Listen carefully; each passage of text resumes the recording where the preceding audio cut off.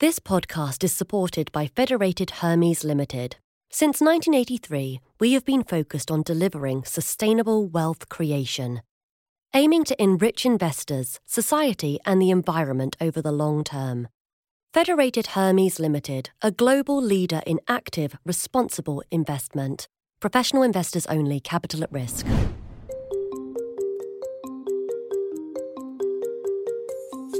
Hi, welcome to Sustainable Views, the podcast.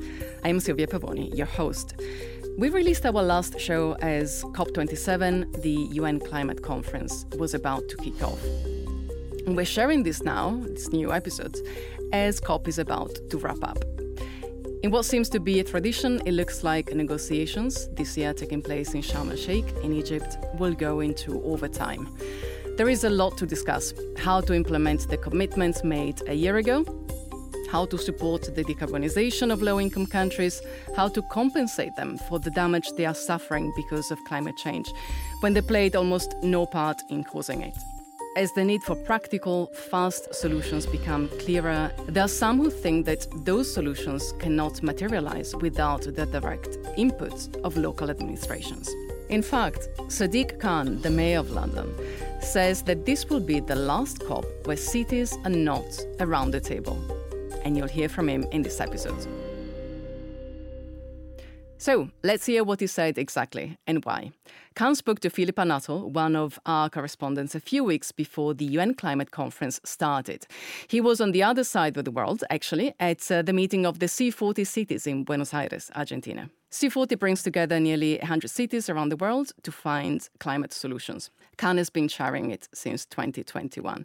So Philippa has also written a very interesting piece looking at why cities are struggling to go carbon neutral. I'll put the link to her article in the show notes. So this is the part of Philippa's interview with Khan where he talks about COP and about where climate financing should flow. Firstly, what really needs to happen is, COP27, the national governments are going to give far more money to Global South in relation to the $100 billion promised a number of COPs ago. Secondly, in relation to loss and damage. We can't wait for the national governments, the COP cavalry to arrive. We're getting on with doing stuff ourselves. So in relation to cities, it's the cities and mayors that come up with the ideas.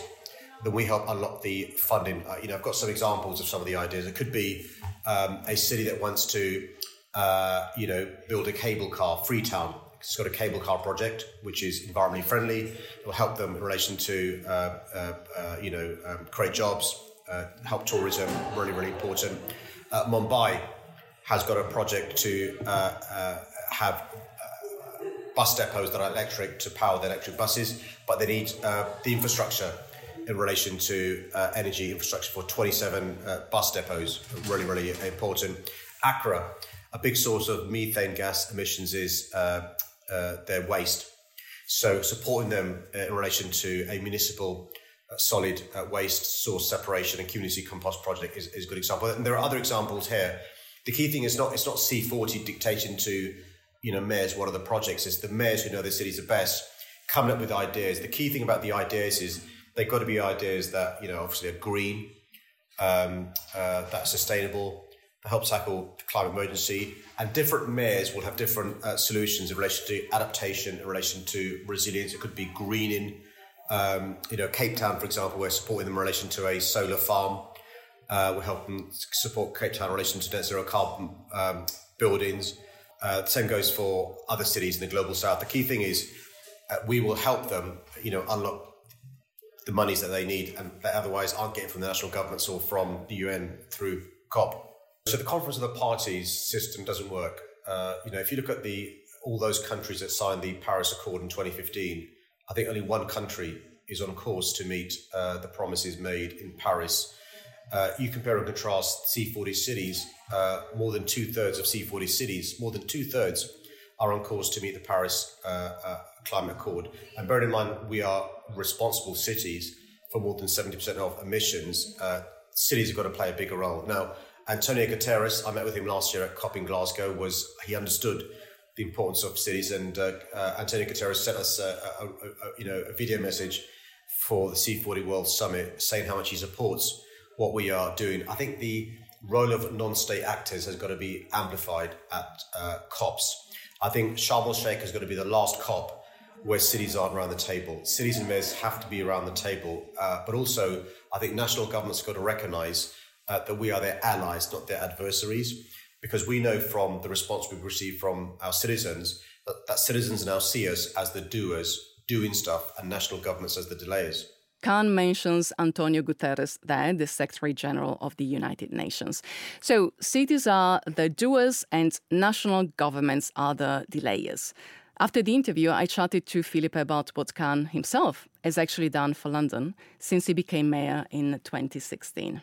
So I think the big thing he's done for London, and perhaps just to say I don't live in London, so this is repetition rather than necessarily learnt experience. But I think bringing in the ultra low emission zone and marrying the need to tackle air pollution with climate action. He's been very vocal about the fact that he was diagnosed with adult asthma, and that was probably because of exposure to air pollution. He was very keen last year to say how big the ultra low emissions zone is now and how it's brought down air pollution levels. He's also very keen in terms of transport to talk about the amount of electrification. So I think about a third of taxis in London now are electric. London's got one of the biggest electric bus fleets in the Western world. It's also got a fair number of EV charging points.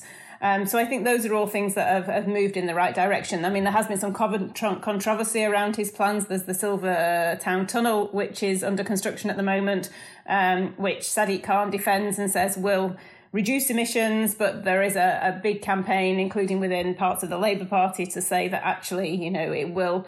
It's a massive budget, and it's £2.5 billion, and also that it will increase the number of car journeys. So everything he's done is not necessarily been received with full approval of everybody, but I think in terms of air pollution, he has definitely made that his mandate to reduce emissions.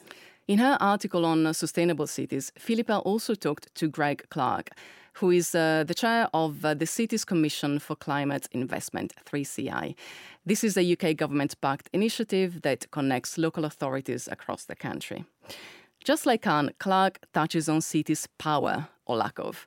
He says that more power should be given to them from national governments. UK cities are, and I quote, among the least empowered in the developed world, says Clark. They have low levels of control over infrastructure, over transport, over utility providers, all areas with high levels of carbon emissions. He says, and I quote again, the unique combination of high levels of centralization, high levels of privatization and weak regulation make it more difficult for UK cities and local authorities to act on carbon emissions. UK cities have a low share of control over public finance, their ability to raise revenues is constrained, and their powers of borrowing or entering into joint ventures and investment partnerships are controlled by national governments. So let's back this up with some data. According to the OECD, the Organization for Economic Cooperation and Development, UK cities typically control around 7% of all taxes raised within them. The average for OECD countries is close to 25%. While in Germany, this is close to 35%.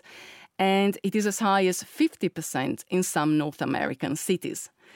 For UK mayors, things must be frustrating. I asked Philippa what she made of the comments about COP, whether this could actually be the right forum to empower cities and regional administrations. I think it's really difficult. I mean, if you look at the EU, for example, we have the European Parliament, the European Council, and the EU Committee of the Regions. The Committee of the Regions, which is made up of mayors from around Europe, has never managed to sort of impose itself in the same way that the Parliament or the Council has. It's more of an advisory body.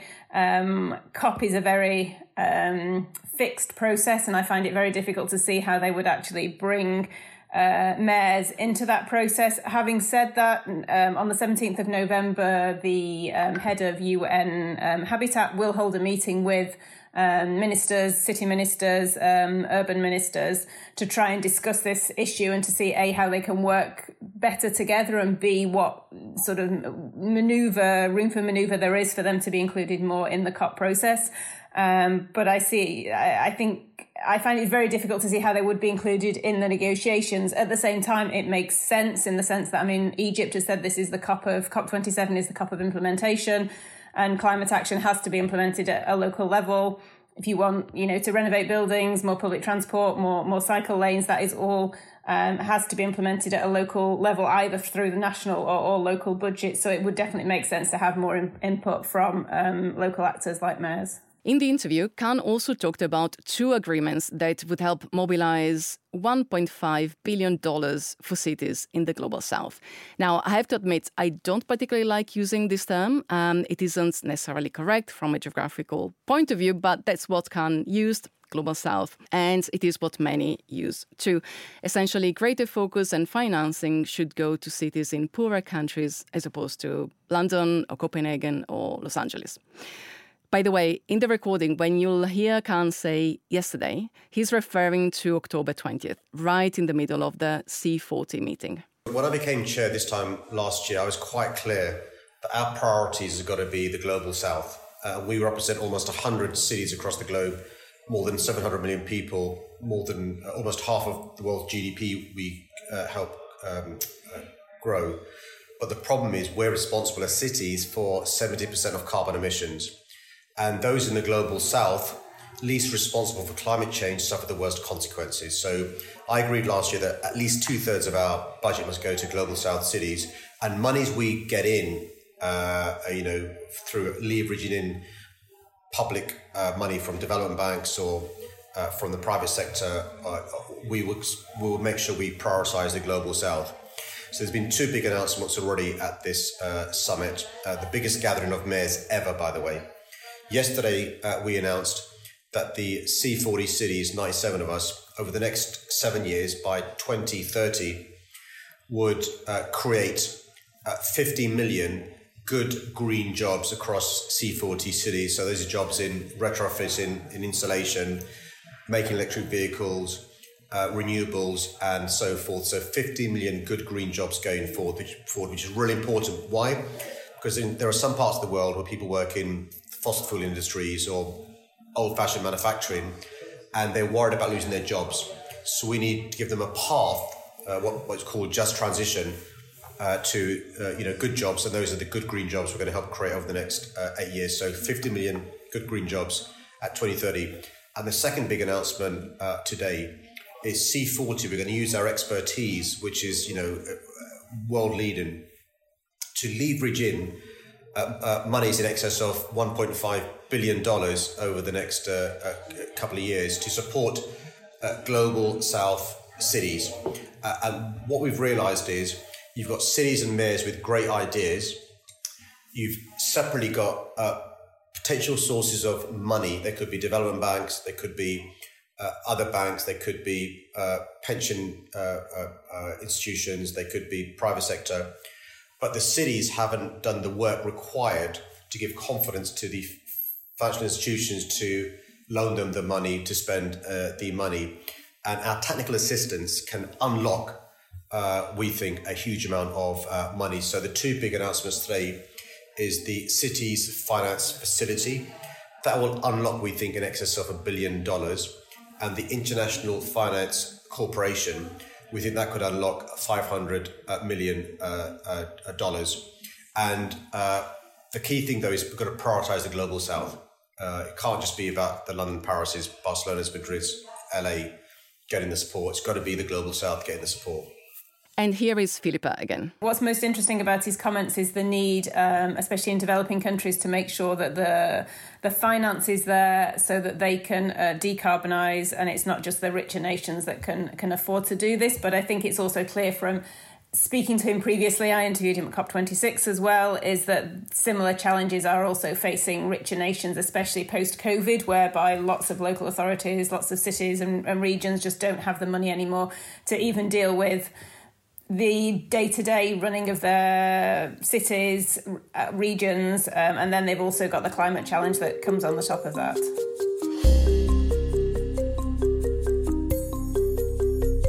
So it makes sense. The majority of the world lives in cities. Cities account for over 2/3 of global emissions. It makes sense they should be granted more power and financing. But what do you think? Let us know. And let us know if you think cities should sit at the COP table too. That's it for today's show. Thanks to Philippa for joining me, and of course, thanks to Sadiq Khan for talking to Sustainable Views. As always, Sustainable Views, the podcast, is produced by John Rogers. Thank you, John. And we'll find each other again in 2 weeks.